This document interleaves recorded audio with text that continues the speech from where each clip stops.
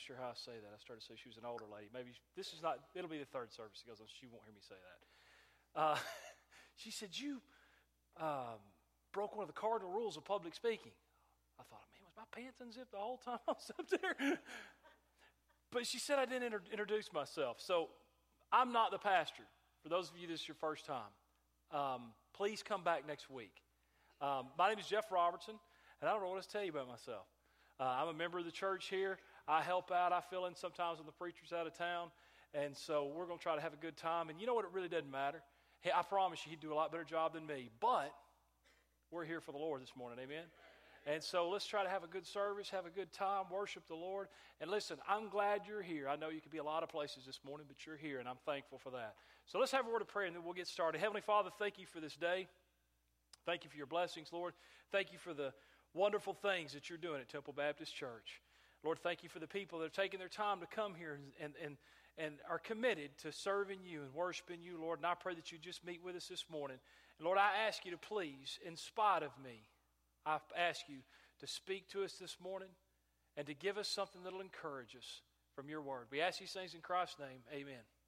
All right, you can sit down, take your Bible and turn to Acts chapter 3. Acts chapter 3.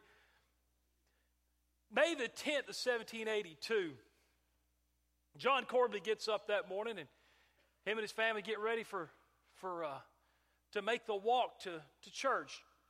Corbly pastored a church in Fort Girard, Pennsylvania, and in 1782, Pennsylvania was the westernmost part of the United States. That was the Wild West. That was the frontier. So there was a lot of things going on, a lot of danger involved in that particular area. So they head out towards church, and John realizes that that his Bible that he thought was in some of his wife's stuff wasn't there. And I'm not sure the details of the story exactly, but nonetheless, he had to go back home and get his Bible. So he sent his family on. He said, I'll catch up to you. Goes back, gets his Bible, starts to make his walk and catch up to his family. As he's walking, he's kind of reading the scripture and doing a little study and preparing himself for the service that morning. And unbeknownst to him, there was an ambush of Indians that when he came through, massacred his family. Killed his wife, his 3 children, scalped his 2 older daughters, and they lived just a horrible scene. Now, from the screams and the noise, the people at the fort came to investigate, but they weren't able to get there in time. It had already happened, and they were gone. And when John Corbly rounds the corner, he sees this massacre of his family. His wife and 3 children lay there dead and bleeding. His 2 daughters clinging to life. Now, you know, Brother Carter last Wednesday night preached on adultery. If a person decides that they're going to entangle themselves in an adulterous affair, they understand that there's some risk involved. You could lose your family. You could lose your home. You could lose, your children. Things could go, you understand that going in. If I wake up Monday morning and I decide that I'm going to rob a bank, I'm going to go buy me a ski mask and get me a gun, a person who does that knows going in, I could be killed. If I'm caught, I could go to prison. There's some consequences to those decisions, and they're expected. A businessman, if he invests his money into some type of business or makes an investment on the stock market, it's understood you could lose your investment. You could lose your money. Those are calculated risks going into this venture. You know what could happen. What about serving the Lord? Now, if you watch the most popular television preacher of our day today and New York Times bestseller, Pastor Carter's favorite preacher, I'm only kidding, he'll tell you, if you'll just come to Jesus, everything's going to be okay. That hadn't worked out for me. I don't know about you. It hadn't always gone that way for me. I've struggled with that. I've had a hard time with that. But you know what? If you look at the Bible, Ephesians chapter 6, verse 12 tells us that we wrestle not against flesh and blood, but against principalities. Paul told Timothy in 2 Timothy chapter 2, verse 8, he said, stand fast. Fight the fight as a good soldier. So here's 2 examples that Paul gives us. One's a wrestling match. If you're from Alabama, you know what wrestling is. The other is a battle. I guess what I'm trying to say is this not all touchdowns and cheerleaders? If you look at church history, well, let's just start with the disciples.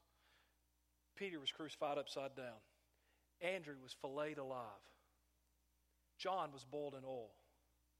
James was thrown off of a building and then stoned to death. Stephen was stoned. All the disciples, every one of them died a martyr's death. It didn't work out too good for them, did it? It wasn't all mansions and Cadillacs for those guys, was it? So when I look at this situation, and I look at my situation, and I look at difficult times that I face, man, I need some help. I'm not sure where to go. So turn to Acts chapter 3. Let's look at this. Let's look at some scripture real quick. We're going to ask a question here and maybe give a few answers and try to see if we can't get some help with this situation, these difficult times that we face. Acts chapter 3 and verse 1 says, Now Peter and John went up together to the temple at the hour of prayer, and being the 9th hour, and a certain lame man from his mother's womb was carried, whom they laid daily at the gates of the temple, which is called Beautiful, to ask alms of them that entered into the temple, who, seeing Peter and John about to go into the temple, asked an alms. And Peter fastened his eyes upon him, and John said, Look on us. And he gave heed to them, expecting to receive something of them. Then Peter said, Silver and gold have I none, but such as I have I give I thee. In the name of Jesus Christ of Nazareth, rise up and walk. You know the story. The man rises up, he leaps for joy, and he's happy, and everything's great. Then Peter preaches a sermon. Look at chapter 4, verse 1. It says, And they spake unto the people, the priests and the captain of the temple and the Sadducees came upon them, being grieved that they taught the people and preached through Jesus the resurrection from the dead. And they laid hands on them and put them in hold until the next day, for it was now eventide. Howbeit many of them which heard the word believed, and the number of men was about 5,000. So, let me see if I got this right. Let's review Peter just a little bit, okay? So that we understand where we're at background-wise. Here's Peter. He's a disciple of Jesus. Follows Jesus all through his earthly ministry. Sees every miracle Jesus ever performs. Sees him walk on water. Raise Lazarus from the dead. He's there through all of it. He denies Jesus. Backslides. Terrible situation. The Bible talks about how he wept bitterly. Well, Jesus comes to him after he raises from the dead at the Sea of Galilee, and he says, Peter, do you love me? Feed my sheep. Ask him 3 times, do you love me? Finally, they have a little revival meeting there on the bank. Peter rededicates his life. He's back in the fold, going forward for God. How many of you, we can all raise our hand. We've been through those things.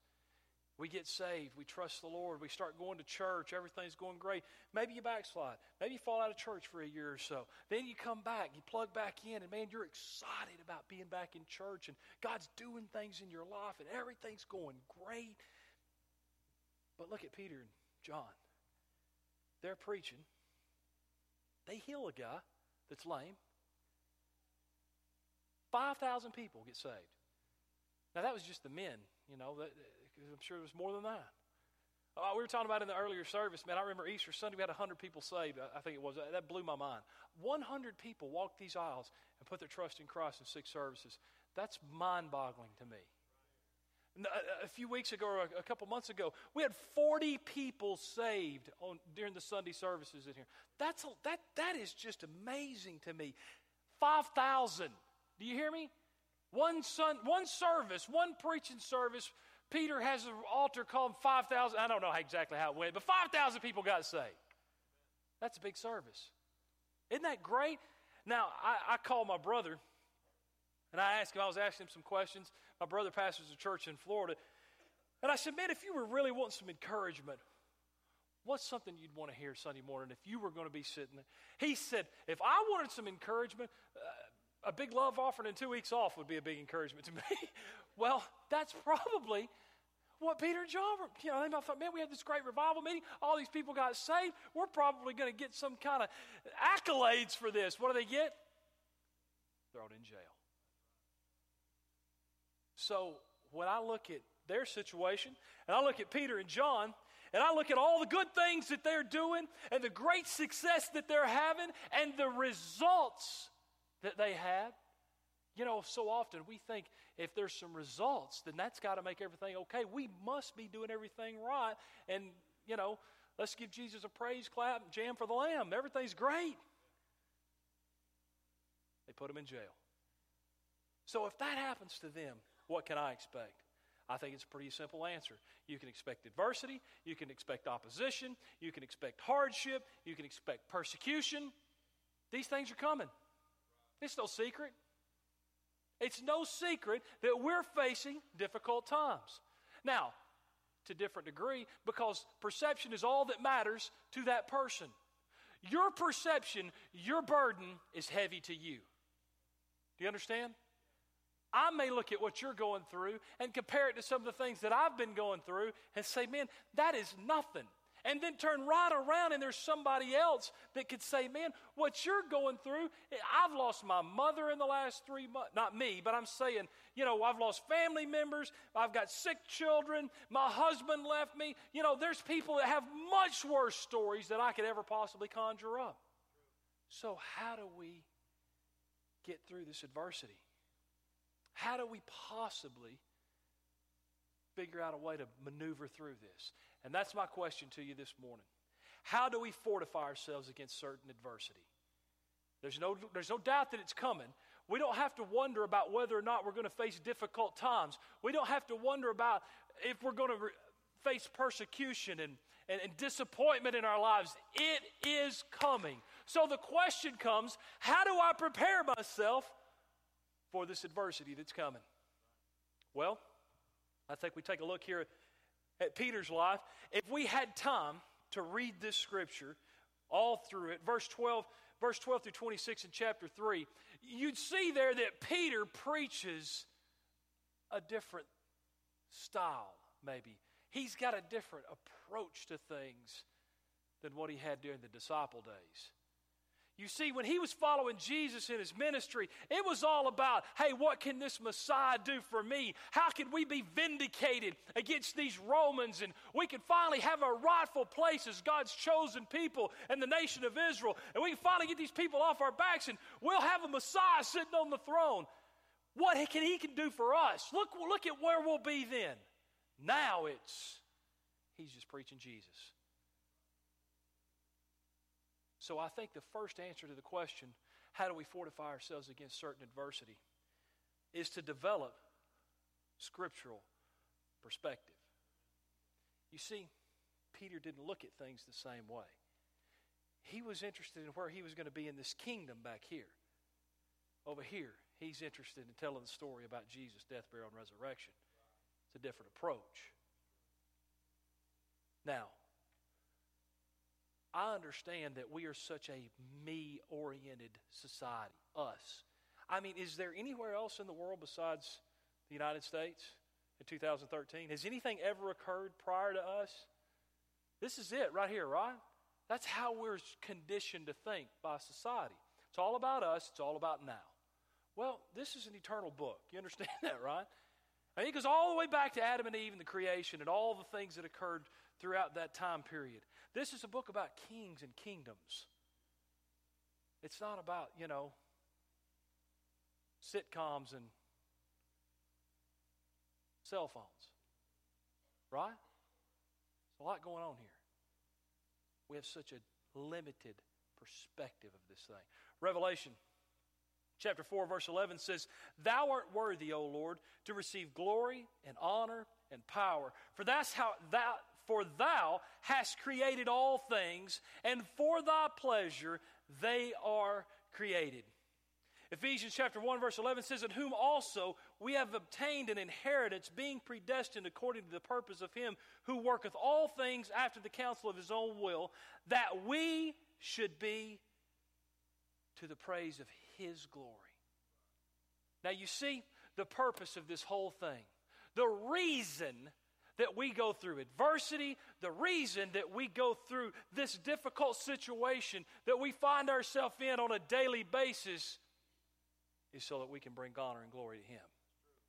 And you see, when I can get the perspective off of me, and I can stop looking at things at such a temporal view, and I can see the big picture of this thing, and I can see that it's an eternal thing. It's much bigger than just me. Well, now I can face this adversity a little bit better. You've got to change your perspective. You've got to look at it from a more scriptural standpoint. The book of 2 Corinthians, it talks about how men view things temporally, but we as Christians should view them eternally. I talked about this in the earlier service. If I have to go through a difficult time, and I have to go through some tragedy in my life to get the opportunity to be a testimony, to preach to someone over here that had I not gone through these things, I would have never got to speak to this person, and they get saved, it's worth it. It's worth every bit of it. But we're so, and I say we because I'm the same way. We're so focused on what we're going through right now, we fail to realize there's a much bigger picture. There's a lot more going on than just us. And it's not about just us right here. It's about Him. It's about bringing honor and glory to a Savior. It's about bringing praise and glory to a Creator. Not about me and us and my children and my future grandchildren and my mom and dad. There's more going on than just the Robertson family. So when we change our perspective and we look at it from a more scriptural view, the way Peter did, Peter was all about kingdoms and the Messiah and what can He do for us. And look what He's going to whip those Romans, and we're going now. It's about, look at this Savior. He said, Israel, you listen to me. It's about this Savior. It's about the guy that you nailed to the cross. He's the reason that we do that. He changes his perspective. Now being in prison, being in jail, standing there before the Sanhedrin is not a big issue for him. He's ready to face this adversity. He's ready to face this difficult time because he sees it through a different set of eyes than he did when Jesus went before the Sanhedrin. Because you remember, what did he do then? Peter denied Christ. He followed afar off. He was afraid. Why is that? Because he didn't view things then the way he's viewing them now. So we must change our perspective. The second thing, how do we fortify ourselves against adversity? If you look at verse 8, not only did Peter have a more scriptural perspective, but in verse 8 it says, then Peter, let's go back to verse 5. It says, and it came to pass that on the morrow that the rulers and the elders and the scribes and Ananias and the high priest and Caiaphas and John and Alexander and as many as were of the kindred of the high priest were gathered together, and they had set them in the midst. They asked, by what power or by what name have you done this? Then Peter, filled with the Holy Ghost, said unto them. The next thing that we need to do to fortify ourselves against adversity is learn to walk and learn to be filled with the Holy Spirit. Learn to walk in the Spirit. You see, when Peter, with Jesus, went before the Sanhedrin, when Jesus went before the Sanhedrin, when he goes before them, fixing to face crucifixion, Peter's standing way back over there. He's scared. He says, man, I'm worried about getting grouped up with Jesus because they view him as a terrorist and an insurrectionist, and I know what they're fixing to do to him, and I don't really want to get hooked up in that. I'm staying back here before it's over with. Peter's denying Christ. Now, Peter's standing before them himself, and the difference is now Peter has the Holy Spirit inside of him. He's more prepared to face this adversity. Now let me say this. February the 1st, 1981, in Little Rock, Arkansas, in Super Church, my brother was preaching. I got saved. I remember some crazy details about it.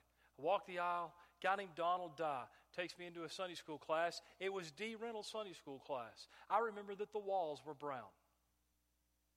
And I put my trust in Christ. Got saved. And let me tell you what else that day.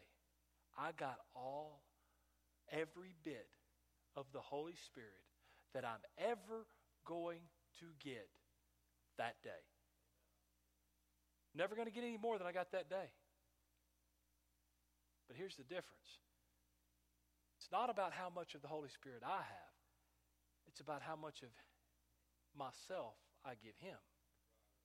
Have you seen those bumper stickers that say, God is my co-pilot? Don't you think you probably ought to move out of the driver's seat and maybe let God do the driving? Now you look at Ephesians chapter 5. Ephesians chapter 5 verse 18 says, "And be not drunk with wine, where is an excess." Now, let me give you an explanation like this. If you see a guy who's drinking and out in public, he's drunk and he's stumbling around and acting crazy and getting in fights, what's controlling this guy? The alcohol. So, the Apostle Paul in Ephesians here uses that as an illustration. He said, be not drunk with wine where is an excess, because what's controlling this drunk guy? The alcohol. He says, but be ye filled with the Spirit. The filling is not a volume issue here. It's a control issue. Who's controlling you? Who's running the show in your life? Who's driving the car in your life? Are you the pilot, or have you gotten out of the seat and relinquished the instruments to the Holy Spirit?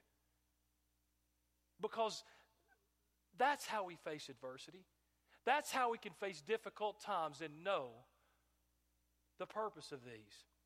So how do we get this filling of the Holy Spirit? Colossians chapter 3 verse 16 says, let the word of Christ dwell in you richly in all wisdom, teaching and admonishing one another in psalms and hymns and spiritual songs, singing with grace in your hearts to the Lord. This is how you get the Holy Spirit right here. This book. This is how you allow Him. This is how you get the filling of the Holy Spirit, is through the Scripture. Listen to me. It's not some experience. It's not some big emotional upheaval. If you want to be filled with the Holy Spirit, you get in this book right here. What did that verse say? Let the word of Christ dwell in you richly. The more of this you have in your life, the more opportunity the Holy Spirit has to bring this to you. Let me give you an example, okay? Last week, preacher preaches about adultery, Wednesday night. He talks about how the whorish woman flattereth with her words.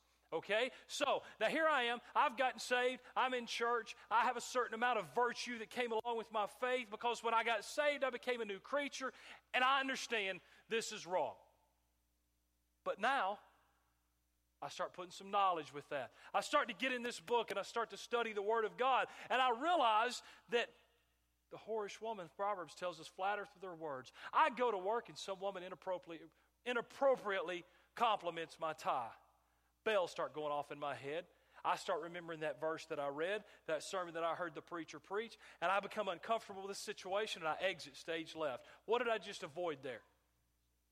Probably an adulterous situation, quite possibly. Why? Because I allowed the Holy Spirit to have control. How did He control me? Scripture. It wasn't a vision. It wasn't some secret revelation that only I knew about. This is how God speaks to us, through His Word. You want to be filled with the Holy Spirit. You want the Spirit to control you. You get in this book. You fill your life with this book. Now He has an avenue in which He can control you. You face adversity in your life. You face difficult situations in your life. You want the Holy Spirit to take over. You learn to walk in the Spirit so that you can face this adversity in the way that God would want you to face it. You get in this book. You get in this Bible and you saturate yourself with it. And what you do, you give the Holy Spirit the opportunity to speak to you. You have an understanding about the Scripture now that He can use to help you through difficult situations. But that's not what we want. We want touchdowns and cheerleaders. We want something to appear to us on a big screen that's specifically for us. It's right here. Your filling of the Holy Spirit comes through this Scripture. The more opportunity He has to use His Word, the more filling, the more control He has over you. So we face difficult times. How do we fortify ourselves against certain adversity? First of all, we looked at changing our perspective, having a more scriptural perspective of why these things are happening in our life. You know, we have a tendency to just look at our world and what we're going through in this small situation right here, and we forget about the eternal ramifications of what we're going through and how God can use these things in our life. A sick child here, a death in the family over here. We go through these real tragic, difficult times. And when we change our perspective on how God can use those things in our life, I can face this adversity a lot better. When I relinquish control of myself and I give up the reins and I learn to walk in the Spirit, I can better face this adversity that I'm up against. And as we ask this question, how do we fortify ourselves against adversity? I think the next answer comes in chapter 4 as well. In verse 9, it says, If we this day be examined of the good deed done to the impotent man, by what means is made whole, be it known unto you all, and to all the people of Israel, that by the name of Jesus Christ of Nazareth, whom ye crucified, whom God raised from the dead, even by him doth this man stand before you whole. This is the stone which was set at naught, of you builder, which is become the head of the corner. Neither is there salvation in any other, for there is none other name under heaven given among men, whereby we must be saved. 1988, I'm a junior in high school. And I remember, sometime first part of August, I live in Fort Worth, Texas at the time, and it's like 350 degrees outside. And it's the first day of 2-a-days, football practice. And it's 6 o'clock. Well, practice started at 6 o'clock. You had to be dressed out and on the field and in warm-up formation or line or whatever at 6 o'clock. So that means you got to get there at 5:15, 5:30 to get ready. And we're topping this, you had to walk up this little hill and come to the field, to get to the field house, and then the practice field was on down below the field house.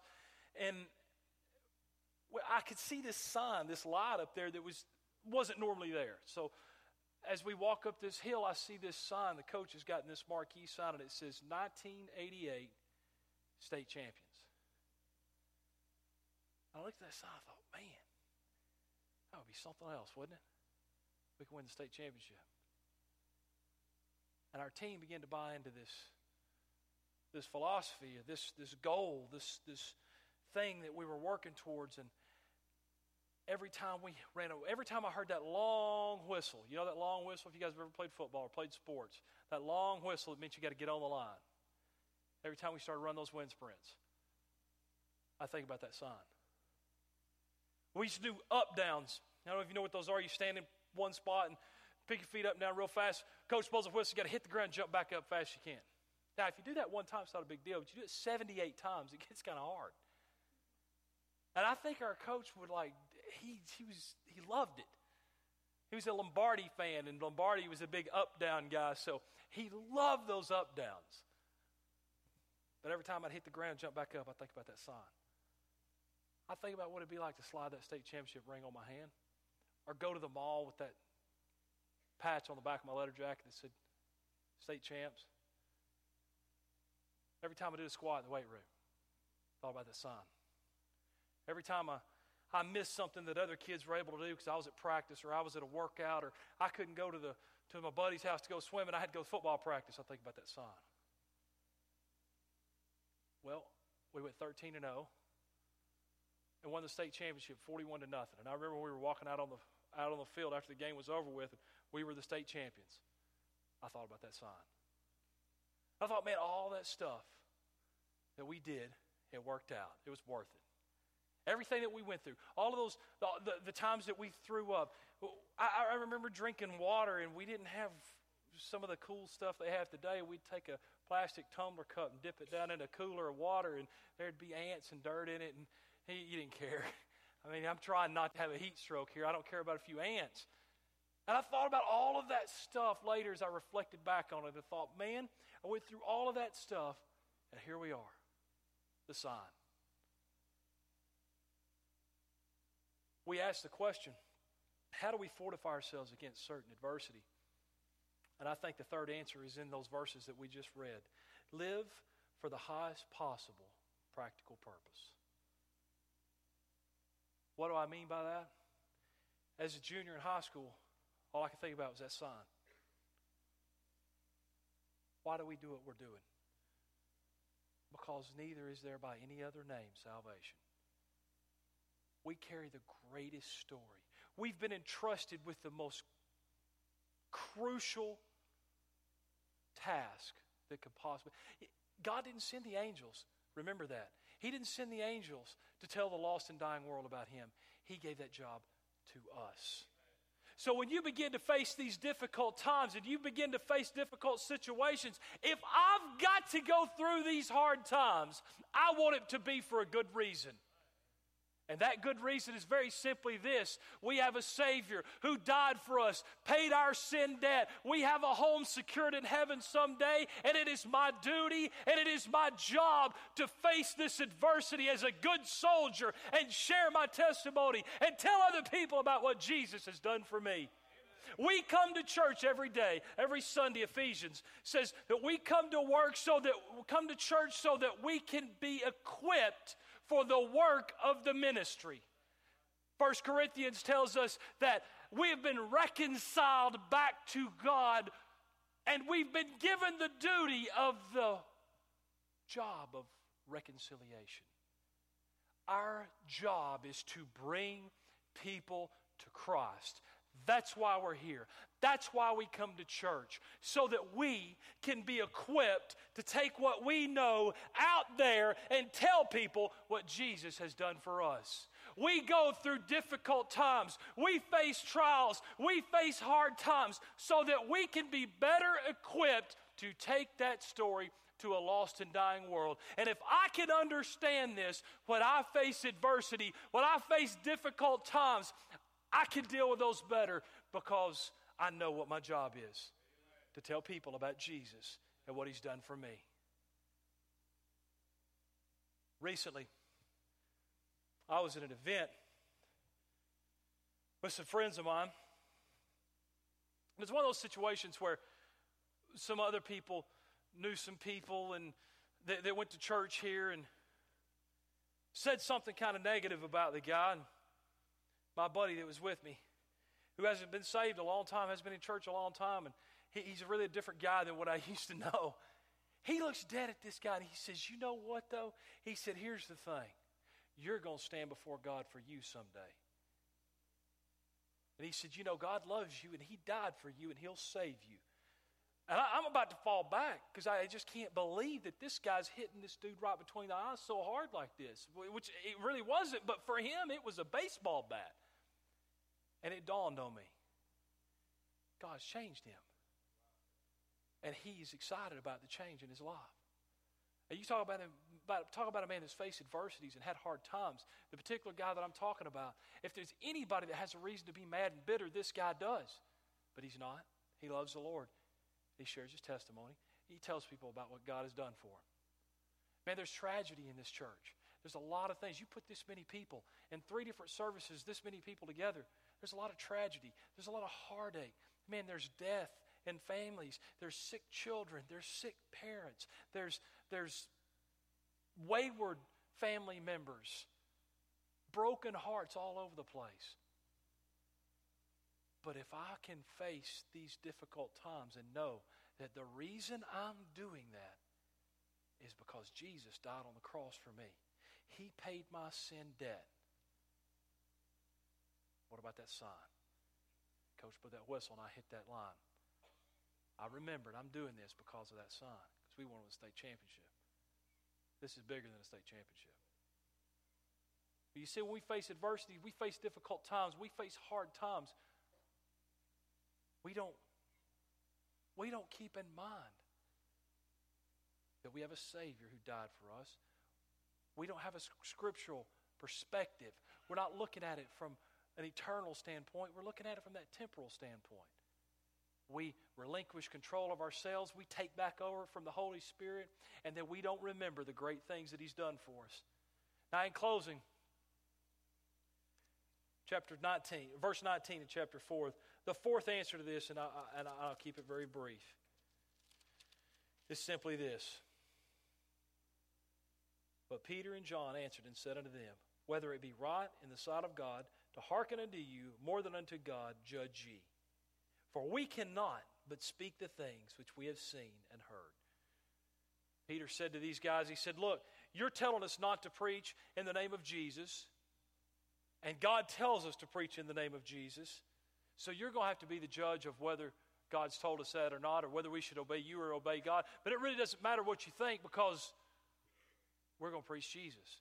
We're going to tell about the things that we've seen and the things that we've heard. This story kind of reminds me of Shadrach, Meshach, and Abednego. You remember they were going to be thrown into this fiery furnace if they didn't bow down before this image of the king. And the music plays, the entire city drops down and begins to worship him. They don't bow. They stand before that king and they said, we don't even have to think about it. We're not bowing to you because our God will deliver us. But if he doesn't deliver us, we're still not bowing to you. I think about that story, and I look at what Peter and John told these guys. If we're going to fortify ourselves against certain adversity, the last thing that we must do is be characterized by boldness. You know what, guys? Sometimes there comes a point in adversity, at difficult situations, you just have to be tough. You say, you don't understand what I'm going through. No, I probably don't. There's people in here that are going through a lot of... But you know what? I'm going to tell you this. Brother Johnny and I were just talking about several examples of people in our church that we know are going through legitimate, devastating heartache. And you know what? They're always happy. They're always upbeat. They're always positive. You never see them moping. We've got to be bold to stand up and say, man, I'm going through difficult times, but I know it's for a bigger purpose. I'm going through difficult times, but the Holy Spirit's in control, and I'm going to get through this. I'm going through difficult times, but I understand that this is a lot bigger than just me. You've got to have the boldness that Peter and John had right there, where they said, you know what? I know you don't want us to do this, and I know exactly what happened to Jesus. I know you hung him on the cross, and he died at the hands of the very people that I'm standing before today. But you know what? We got to preach what we know and what we've seen, what we've heard. We can't back up. So you go ahead and do what you got to do, and we're going to do what we got to do. We'll see how this works out. Boldness. Sometimes you just got to muster it up somehow. And I think the thing that helps us to be able to do that more than anything else. Well, I'm reminded of this story about this little boy, and I'll close with this. I got to tell it quick. I'm already out of time. This little boy was, this king had no children, had nobody to leave his throne to. So he decides he's going to adopt someone, and he goes out through the kingdom and finds this little boy playing on the side of the road at an orphanage. Little dirty little boy, tattered clothes, little Kool-Aid mustache. He asks this little boy, he says, hey, son, do you live here at this orphanage? He said, yes, sir. He said, would you like to come home with me and be my son? Sure, that'd be great. Beats this. So when he gets back to the palace, he realizes what he has gotten himself into here. He's now the prince. And every day he comes down to breakfast, and his personal butler, his manservant, notices that he's been crying. So one day the man asked him, he said, son, I notice every day when you come down you're crying. Is there a problem? Is there something that you're unhappy? He said, no. He said, you'll just have to watch and see for yourself. The next day the butler leaves the door cracked, and he looks through. Little boy gets up and he goes over to his dresser drawer and he pulls out those little rags, those little tattered clothes he was wearing when the king found him. And he put those clothes on. He stood in front of the mirror. He looked at him. He took the clothes off, put them back in his drawer, put his royal robes on, and went downstairs. Butler asked him, he said, I don't understand that. Why do you do that? He said, because I just want to remember what the king has done for me. You want to muster up some boldness to face a difficult time. Just remember what the king's done for you. Remember where we would be headed. What would we be facing? How difficult would the times be if we didn't have a Savior to help us bear these burdens? Every head bowed and every eye closed. You know, I know that Adversity is real. Difficult times are real. Trust me, I've personally have seen some difficult times. Many of them self-induced, but difficult times nonetheless. And I know hard times. I've lost family members. I've seen some sickness in my family. But I think we can all agree that adversity's coming. It's part of the war that we're entangled in. It's part of the wrestling match that we find ourselves involved in this fight against the devil. So I don't know about you, but I'd like to finish well. I've made some mistakes. I've made some difficult decisions and gone some difficult routes, but I would like to finish well. So I want to prepare myself to face this adversity. How many of you raise your hand by way of, say, I've got some difficult times. I've got some genuine adversity in my life, some things that I'm facing that I need prayer about. I know I can raise my hand. I know that in some situation we all have adversity that we're dealing with. And like I said earlier, everybody's burden is difficult for them. So I can say to you this morning, if you'll meet God at this altar, He'll meet you. You ask Him to begin to help you to change your perspective of things. You relinquish control of your life over to the Holy Spirit. You begin to plug into the bigger purpose and the bigger reason for this, that the reason that we do these things is because we have a Savior who died and paid our sin debt. And then you decide that I'm going to muster up the boldness to face this thing every day. I promise you, God will meet you right here, and He will help you with your situation. Heavenly Father, I pray that you be with these people that raise their hand. The adversity and the difficult times that we face, Lord, I pray that you would give us the boldness. I pray that you would fill us with the Holy Spirit. I pray that you would help us to view these things the way you would want us to view them. Lord, help us to remember there's a purpose for why we face these things. Lord, I pray that you bless this church, bless these people that are here. In Jesus' name, amen. The altars are open. You can come here and pray, and I promise you, God will meet you here. Let's stand together.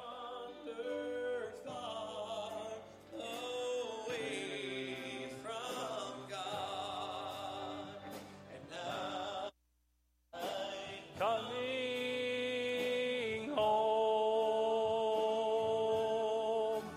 the paths of sin too long I've trod. Lord, I'm coming home.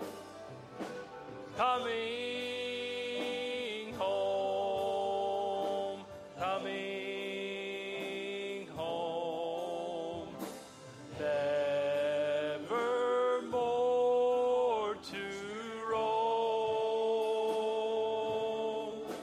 The path open wide, thine arms of love. Lord, I'm coming home.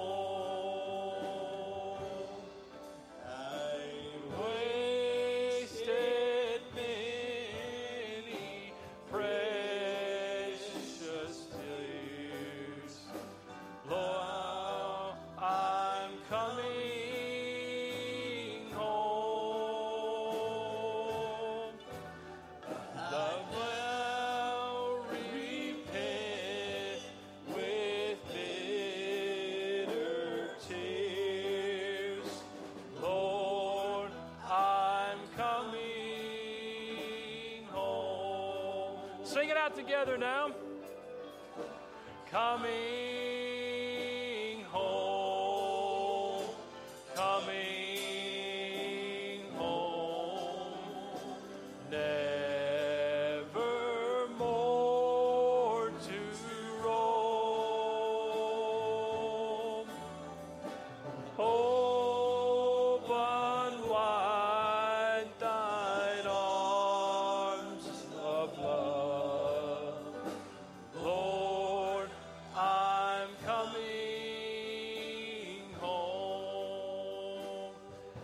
man, one thing that I'm excited about is that I go to a church that I really do believe is plugged into the purpose.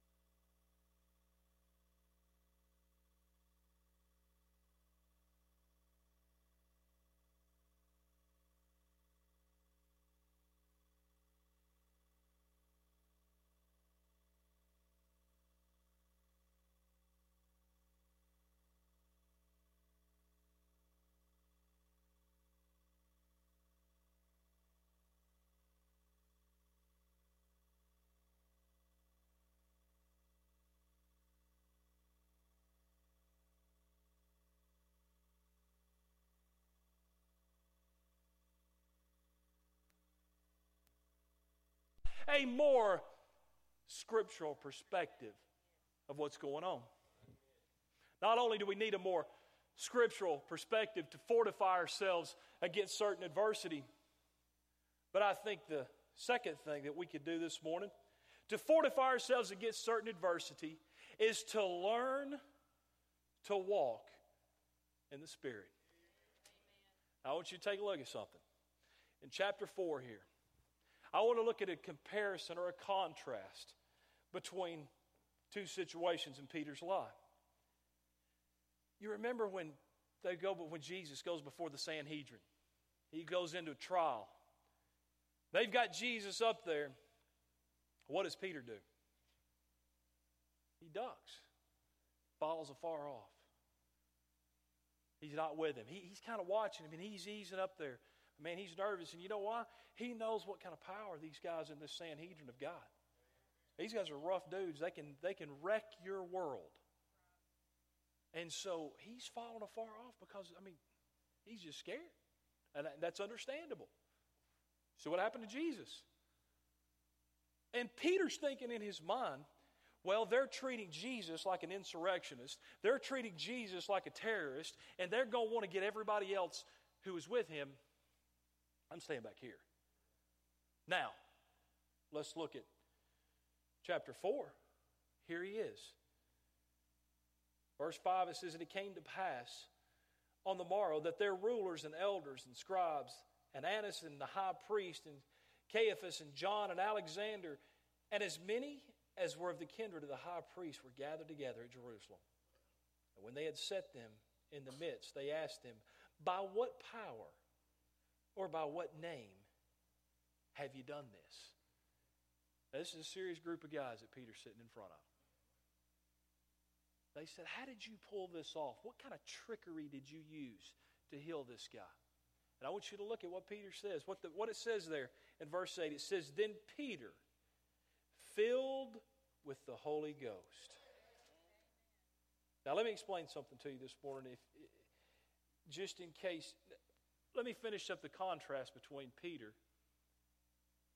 with Jesus and Peter now. You see, Jesus has ascended and he sent the Comforter. Now Peter has the Holy Ghost indwelling in him. And he can approach these things with a helper, with a comforter. He wasn't with Jesus. Jesus was standing in front of the Sanhedrin in that trial. He was standing out here. Now he's standing before that Sanhedrin himself, but he has the Holy Spirit inside him. You heard me mention when I first got up, I guess I had that on my mind because I wanted to say this. February the 1st, 1981, Little Rock, Arkansas, Fairview Baptist Church, I got saved. I remember it like it was yesterday. My brother was preaching. I'll go down front. They take me in a Sunday school class. It was D. Reynolds' Sunday school class, and a guy named Donald Dodd dealt with me. How's that for detail? I remember it. The walls in the classroom are brown. And I got saved that day. There's no question in my mind. I put my trust in Christ to save me. And guess what else I got that day? I got all of the Holy Spirit that I'm ever going to get. Right then. That day. Every bit of it. Because the Bible says that he that hath not Spirit hath not life. There's not different amounts of the Holy Spirit. There's one Holy Spirit, and at salvation he indwells you. So, what's the difference then? Ephesians chapter 5, verses 18 to 19. We're all very familiar with the verse. It says, "Be not drunk with wine wherein is excess, but be ye filled with the Spirit." For years I struggled with this. I had a hard time with this. I really dealt with it. I would come down to the altar and I thought if I can squinch up and pray really hard, then I can be filled with the Holy Spirit. I know I have the Holy Spirit in me. I know he's indwelling in me. But I want to be filled because the Bible says we're supposed to be filled. So I must not be praying hard enough. I must not be doing something right. Because that's not a suggestion. It's a commandment to be filled with the Holy Spirit. Here it is. Look at the first half of that verse. It says, "And be not drunk with wine wherein is excess." Let me ask you this. A person who is using alcohol, what's controlling their decisions? That's right. the guy's drunk. He's probably not going to conduct himself like he would when he's not drunk. He's going to drive different. He's going to speak different. He's going to act different. He's going to conduct himself in a different way because that alcohol is what? Controlling him. So, in this verse, when it says to be filled with the Holy Spirit, that's not a level, that's not an amount, that's a control. And the question is, who's controlling you this morning? I love those bumper stickers that say, God, it's my co-pilot. God probably ought to be the pilot, don't you think? Would you say that's a good idea? Maybe that's the problem. You need to get out of the driver's seat. And you need to relinquish control to the Holy Spirit. Romans chapter 6, it tells us that we should yield our instruments as members of righteousness. So I ask you this morning, are you filled with the Holy Ghost? When you face these difficult situations, these certain adversities, are you filled? Colossians chapter 3, verse 16 gives us a synonymous passage that goes with Ephesians 5, 18 and 19. Because if you go on to read it, it says, in Ephesians 5, 18 and 19, it says, speaking to yourselves in psalms and hymns and spiritual songs, singing and making a melody in your heart to the Lord. The last half of Colossians chapter 3, verse 16 says the same thing. Teaching and admonishing one another in psalms and hymns and spiritual songs, singing with grace in your hearts to the Lord. But the first part of that verse says, let the word of Christ dwell in you richly. You want the filling of the Holy Spirit? It's right here. It's in this book. You see, last week preacher taught us about a whorish woman and how she flatters with her lips. Now when a person first gets saved, the Bible says that we're a new creature. What makes us a new creature? That indwelling of the Holy Spirit. That's what changed me. It's not just about having a new address when I die. The Holy Spirit moves in me and that changes me. Now all of a sudden I view things different than I used to. Things that didn't used to be no big deal to me, now they're wrong. But that's not enough. That's virtue. You have to add to that virtue some knowledge. You get in this scripture and you begin to work these things out. You begin to add to your virtue some knowledge. Remember, the preacher said that whorish woman flattereth with her words. When you go to work and some woman inappropriately compliments your tie, now the Holy Spirit has some ammunition in your spiritual gun to say, hey, you remember what it said in Proverbs? Remember what the preacher talked about last week? Amen. Now the Spirit has the opportunity to control because of the Scripture. It's the Scripture. This is how God speaks to us. Okay? Not a 900-foot Jesus. You guys may not even remember that.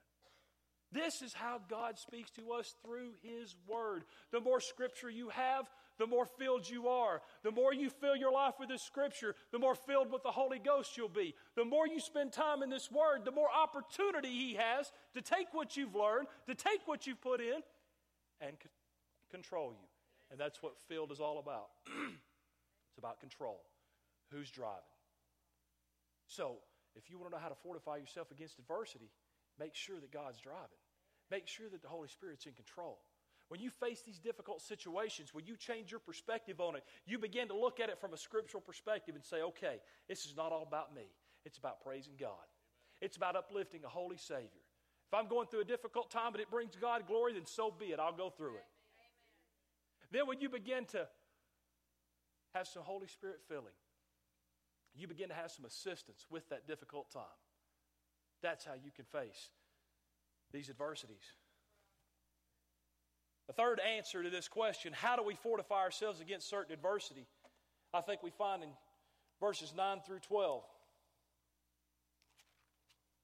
Verse 9 says, this is Peter's response, his filled with the Holy Ghost response. He says,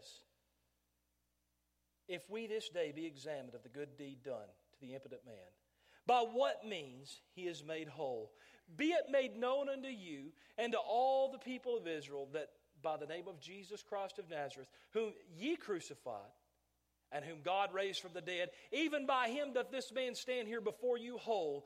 This is the stone which was set at naught of you builders, which has become the head of the corner. Neither is there salvation in any other, for there is none other name under heaven given among men whereby we must be saved. 1988, I'm a junior in high school. I remember the very first day of two-a-days. I played high school football in Texas. It's a big deal. I'll give you an example. Coleman just built, a $2 million facility. Allen High School just built a $56 million facility. High school. It's crazy in Texas. We're walking up this hill to go to the practice field, to get to the field house. You just have to kind of see what I'm talking about. As we're coming up this hill where you have to walk up to, I could see this bright light. It was kind of glowing because it was before daylight. Practice started at 6 o'clock, and then we had practice at 6 and 6. So I'm coming up, and I can see this light, and I know that that's not normal. That's not normally there. Very first day of two-a-days. I'm walking up this hill, and there's one of those marquee signs our coaches put out front of it. It says 1988 State Champs. This first day of practice, first day of two-a-days. And I began to think about that sign. I began to think about what it would be like to slide a state championship football ring on my hand. To be able to wear that state championship patch on the back of my letter jacket. How come guys don't wear letter jackets anymore? That's kind of weird, isn't it? Sissies. I guess Justin Bieber doesn't wear a letter jacket. But as we began to practice, every sprint that I ran, I thought about that sign. Now, an up-down is where you stand in place and you pick your feet up and down real fast and the coach blows a whistle. You got to hit the ground and jump back up. Now, if you do that one time, that's not a big deal. But if you do it 78 times in a row, it gets a little hard. And every time I do one of those up-downs, I think about that sign.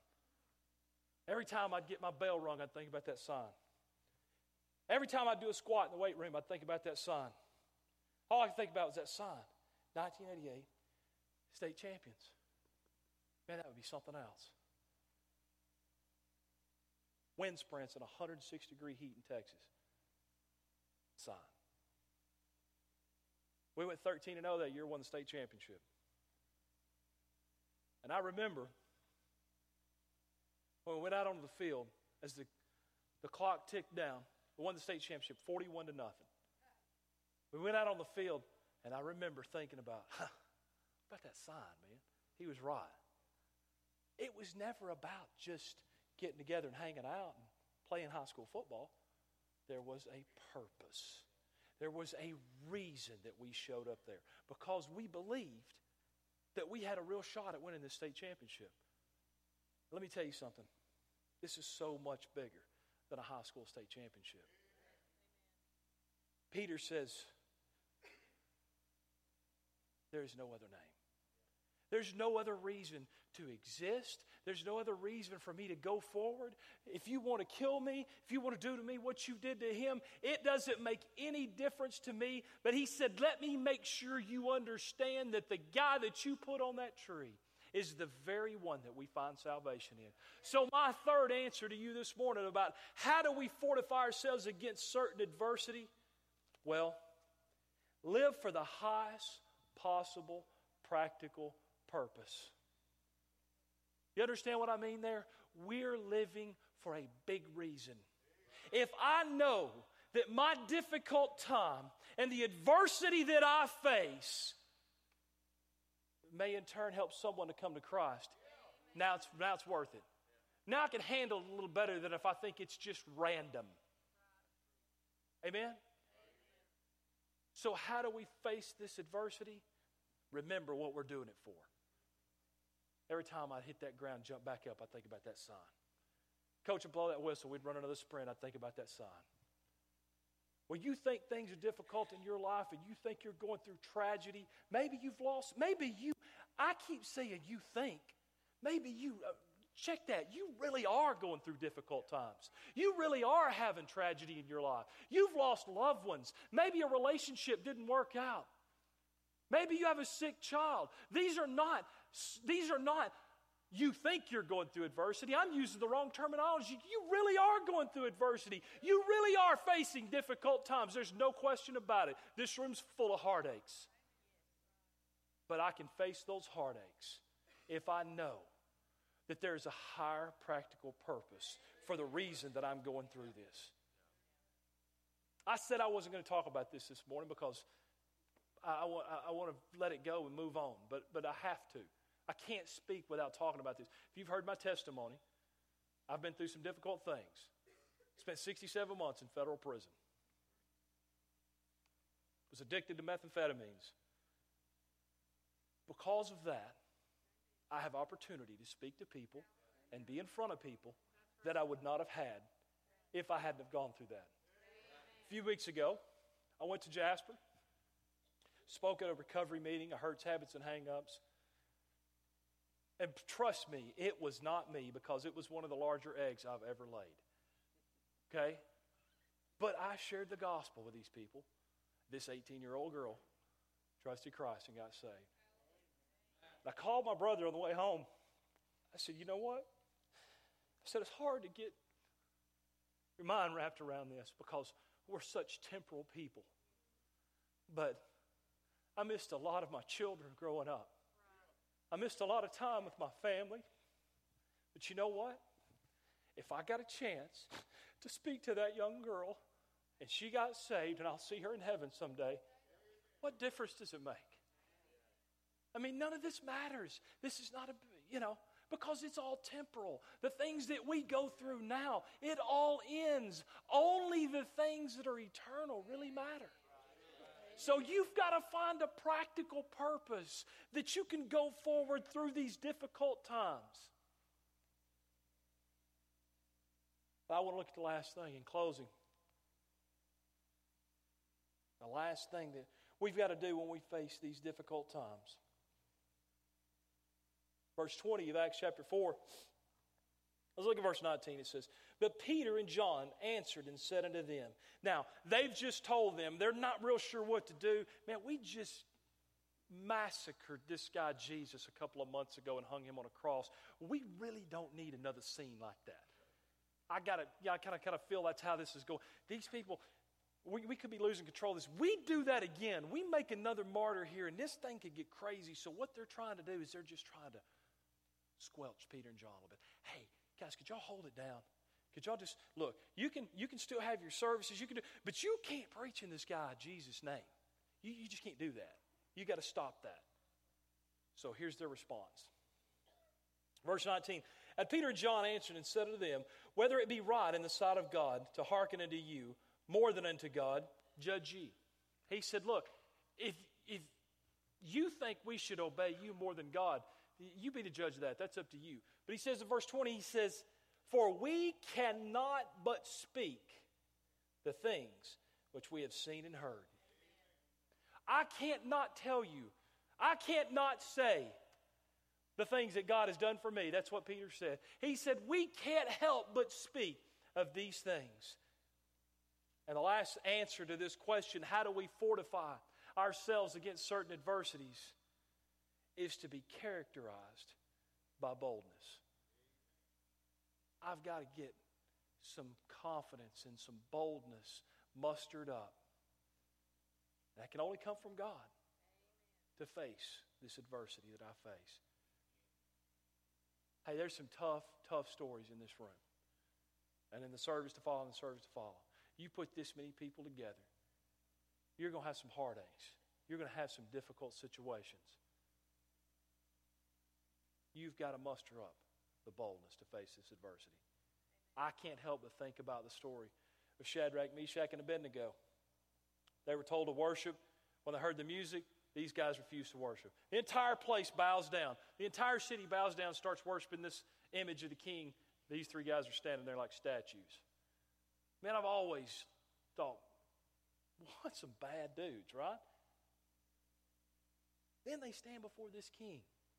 And they tell him, hey, king, you know what? We don't even have to think about our answer. They said, we're not careful in answering thee. They said, we don't have to think about our answer because here's how it is. God's going to deliver us from you. Now, these guys weren't facing a flat tire. They didn't walk outside and their transmission was out of their car, okay? Their boyfriend didn't break up with them. These guys are fixing to get thrown into the furnace. You know what he said? They said, you know what? Our God will deliver us. But if he doesn't, we're still not going to bow to you. If you throw us in that furnace and we cook like 3 hot dogs, we're still not worshiping you. Do you understand that? We're not giving up. We're not giving in. We're not quitting. We won't go back. If you want to throw us in that furnace, you go right ahead. And there comes a point in our Christian life at times that we've got to muster up the boldness as Shadrach, Meshach, and Abednego had to face the difficult times we do. You've just got to say, you know what, it doesn't matter what happens. I'm not quitting.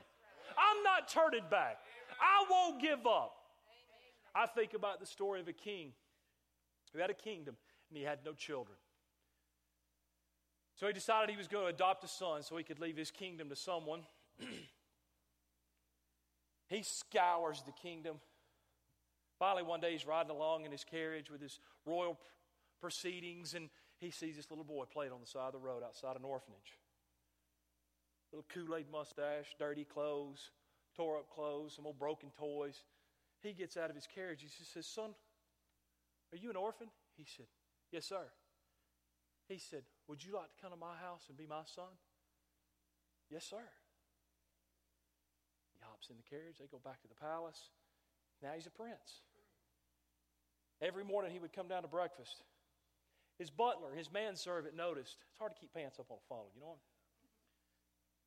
His manservant would notice that he'd been crying. So he asked him one day, he said, "Master, are you unhappy here?" He said, "Oh, no, I'm happy."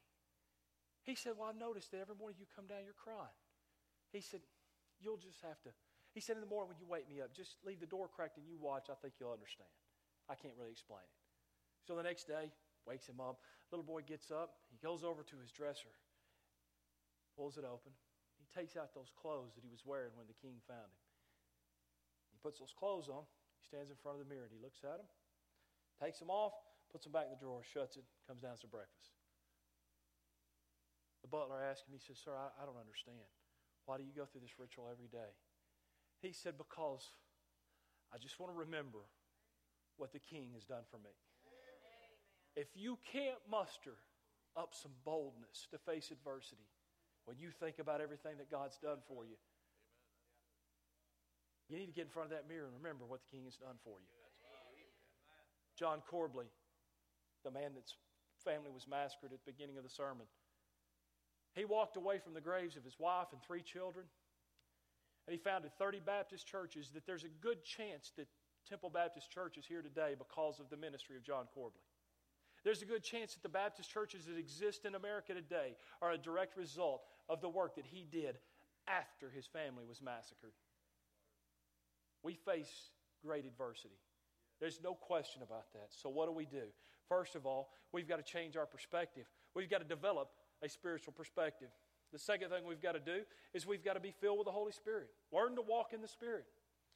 The third thing is to live the highest practical purpose. Understand that we carry the gospel. The angels don't, we do.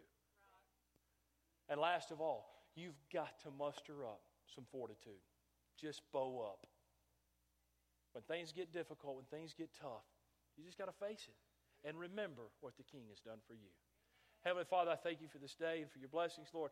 I thank you for this opportunity to preach this morning, Lord. And I thank you for each person who's represented here.